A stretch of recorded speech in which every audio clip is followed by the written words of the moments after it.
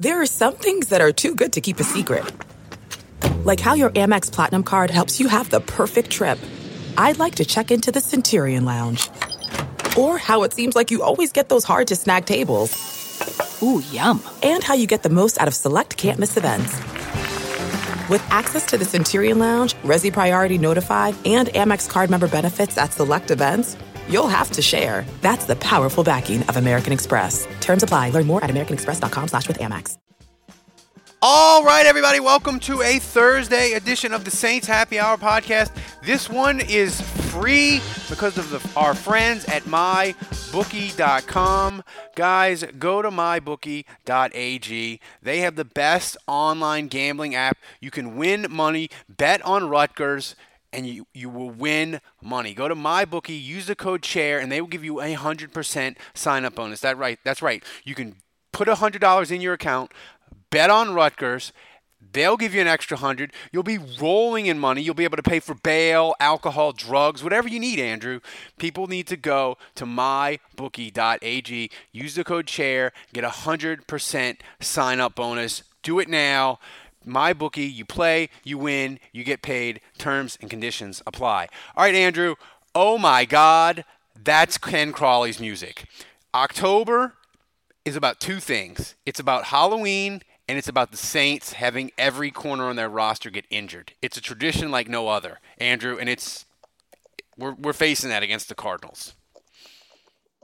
Yeah, we are. Yeah, unfortunately. So you look at PJ Williams; he's suspended. He's out for another week, and then you have, he'll be back after the bye. And then you have Patrick Robinson, who tweaked his hammy. I don't know if he's going to be able to play or not.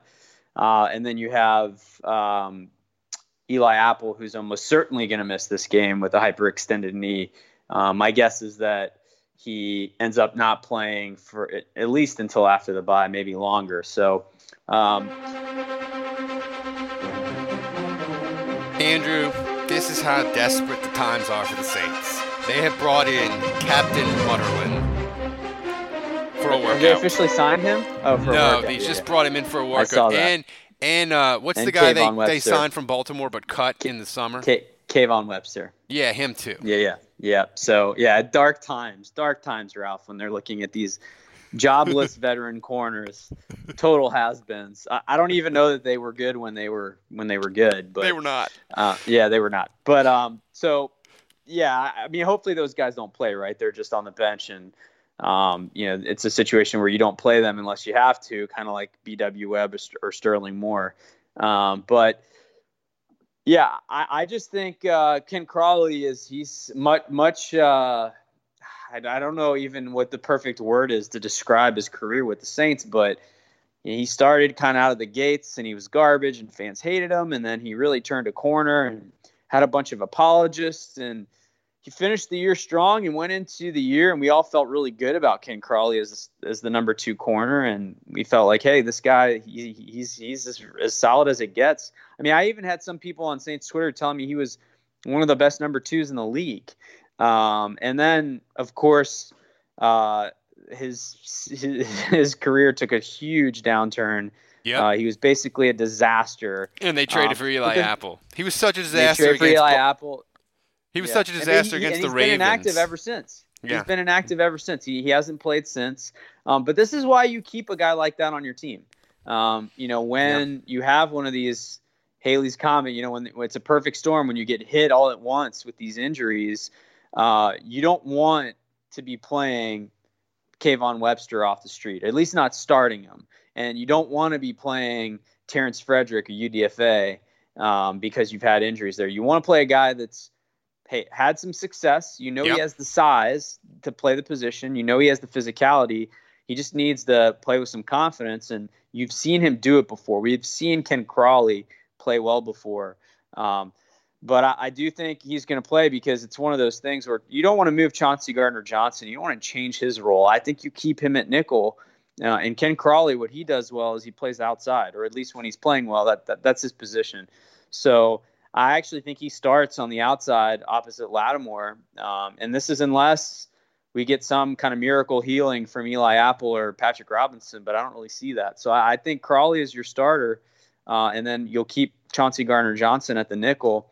and we'll see what they do. But obviously, this is a concern. Quit sniffing glue. That's what we're going to do. Yep. That's what we're going to do. That's we're gonna. Thank God they're playing a rookie quarterback in Arizona who has trash at wide receiver and 100-year-old Larry Fitzgerald. Like, it really is if you wanted to pick a week and you're like, hey, what game would you want the Saints to be decimated at corner? I think it would be this week. Is Christian Kirk, is he still out, or is he playing? Still out? I don't know. He's on my fantasy team. He's been with the dreaded out for a couple. So, but even him, he's not. I mean, that's a guy you don't want to face this week. He's not exactly good, though. I mean, he's not, well, he's going to look good against Ken Crawley potentially. But fair point. So I mean, the Cardinals beat the Giants by passing for 104 yards last week. So.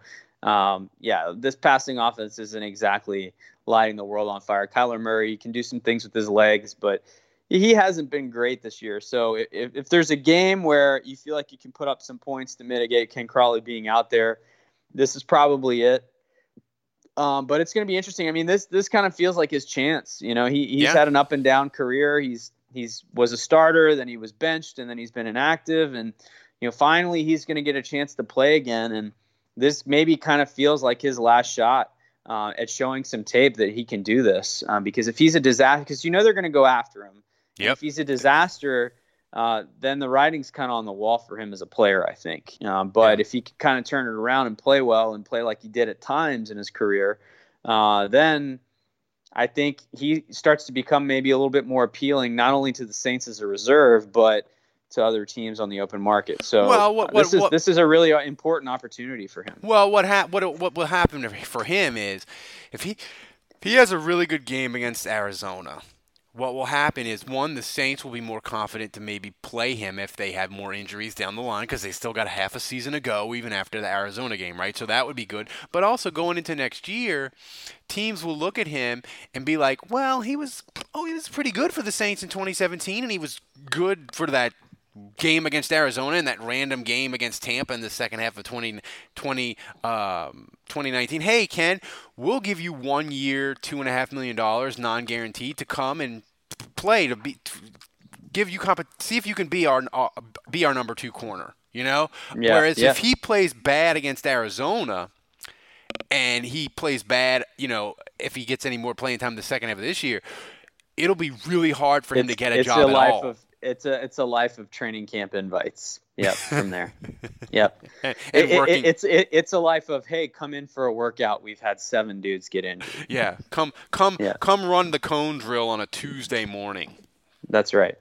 So, look, the Saints, and I said it on the Grades podcast, and I said it again, Andrew, injuries suck. The Saints have been pretty fortunate this year with injuries and stuff, but you got to figure it out. You're playing Arizona. You're a 10-point favorite. You're a mess at corner. Fucking figure it out. That's where they are. Yeah. No, it is. They did it on the road against. The spirit of performance is what defines Acura. And now it's electric. Introducing the ZDX, Acura's most powerful SUV yet. Crafted using the same formula that brought them electrified supercars and multiple IMSA championships, the ZDX has track-tested performance that packs an energy all its own. Unlock the energy and order yours at Acura.com. I want to tell you a story. It's a story about a scandal, broken relationships, gossip, rumors, money, corporate rivalry, and a broom. A performance-enhancing broom. My name is John Cullen. I'm a comedian, podcaster, and for 20 years, I was a semi-professional curler. And I want to tell you the story about how a single broom almost imploded the 500-year-old sport of curling. We felt like we were bringing a knife to a gunfight. It's the story of a superstar and his fall from grace. Well, I was being dragged through the mud. It's the story of 2 brother entrepreneurs with a dream. I said, that's great news. It's a story of intrigue. I still don't understand why we want to keep his name secret. The full story has never been told, so I'm going to tell it. Broomgate, how a broom almost killed curling. It was a year I'd like to forget. To listen to Broomgate, search for Broomgate in your favorite podcast app. That's all one word, Broomgate. The Bears, so it stands to reason that they can do it at home against the Cardinals. But I think the Saints right now, in the place that they are, which is Alvin Kamara, he may not play. Drew Brees probably not going to play. Jared Cook is banged up. Anzalone's out for the year. Eli Apple's out. I mean, they're banged up at corner. They're banged up at receiver. Kirkwood's out for the year. Traquan Smith has been out. So you look at all these injuries. First of all, the bye couldn't come at a better time. And if you can find a way to win this game and go 7-1 into the bye, and just heal up, have a full week to kind of get some of these guys recovering, then I mean that would be amazing to be 7-1. But I am worried about this game. I don't know that you can call it a trap game, but I just feel like this is going to be a tough one to win. I thought the Bears was going to be a tough one to win, honestly, just because of the injuries. The thing with Arizona is, 3 weeks ago, and we'll talk more about this on the Friday preview one. 3 weeks ago, I looked at Arizona. I was like, they're a disaster. They're a bottom 5 team. Cliff Kingsbury doesn't know what he's doing. That's going to be a layup for the Saints. But they've sort of, they've played a bunch of bad teams in these sort of claiming, if you're a horse racing person, they have the claims races of the bad horses, right? But Arizona, they've won all these games. So they're kind of like in that, they're 3-1. Arizona's one of those teams where if you play badly and you have a couple turnovers or whatever, they can beat you. They're not in that Cincinnati, Miami, Washington dregs category where you can even come out, have a couple turnovers, play a really shitty first half, and you'll only be down. You'll still be winning, or it'll be 7-7, and you'll be like, this is a garbage first half. You pick it up in the second half, and you're fine. Arizona's not that way. Like if the Saints come out and play garbage in the first half and turn the ball over a couple times, they'll be down 17-6. 17-3, yeah. That's worst case scenario. But Arizona can do that, and that's where they are. And I didn't see that 3 weeks ago. So when you combine that with injuries at corner, I just think it's going to be another grinded out game. But we thought that in Chicago, and the Saints won in a walk. So yeah, and I just think the recipe for a win is the same. First of all, I think the Cardinals, they like to run the ball and they commit to it, and so. Whether it's David Johnson or that backup they had this week that went nuts. What's his name again? I have no idea.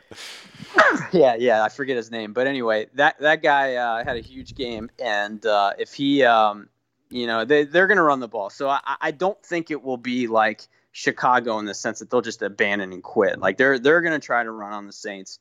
And so it just starts with what the Saints always do and what they do well, which is stop the run. They've got to force Kyler Murray to get in situations where he obviously has to throw. You're going to have to protect Ken Crawley. I mean, that's going to be a mismatch. So you're going to have to protect him, and hopefully the Saints can hold up there. Defensively, it might be a little bit tougher sledding. You might have to blitz a little bit, which puts Crawley on an island. So we'll see how that goes. But then from there, offensively, I think if you don't have Kamara, it's got to be very similar to what they had, which is you try to run the ball with Latavius Murray, set up play action, and let Teddy Bridgewater go to work. But, fortunately, you still have Michael Thomas. I think he'll have a good game. Patrick Peterson back will be interesting, though, because I think he'll be matched up against Michael Thomas for good portions of the game. And so I think maybe this game more than any other is a game where you're going to have to see other guys step up, whether it's Ted Ginn, whether it's some of these other receivers. There's going to be opportunities for them. Can they make a play? Yeah. So, guys, this wraps up the podcast for Thursday. And listen, it was free. You should sign up at the $7 level so you can get the podcast every day. But also, Andrew, if you listen to this podcast, December 14th, we are doing a live show at Tracy's in New Orleans, 7 o'clock. It's going to be us and then the bird calls at 8. It's going to be amazing. Andrew, we're up to 55 RSVPs. If you RSVP at the link in this podcast, if you RSVP, my wife, you come to the podcast, my wife will be at a table giving you a T-shirt. So RSVP, your name, your shirt size, you get a free T-shirt. Why would you not want to show up and drink with us? It's perfect. So do it. So for Andrew, I'm Ralph. We will see you again tomorrow.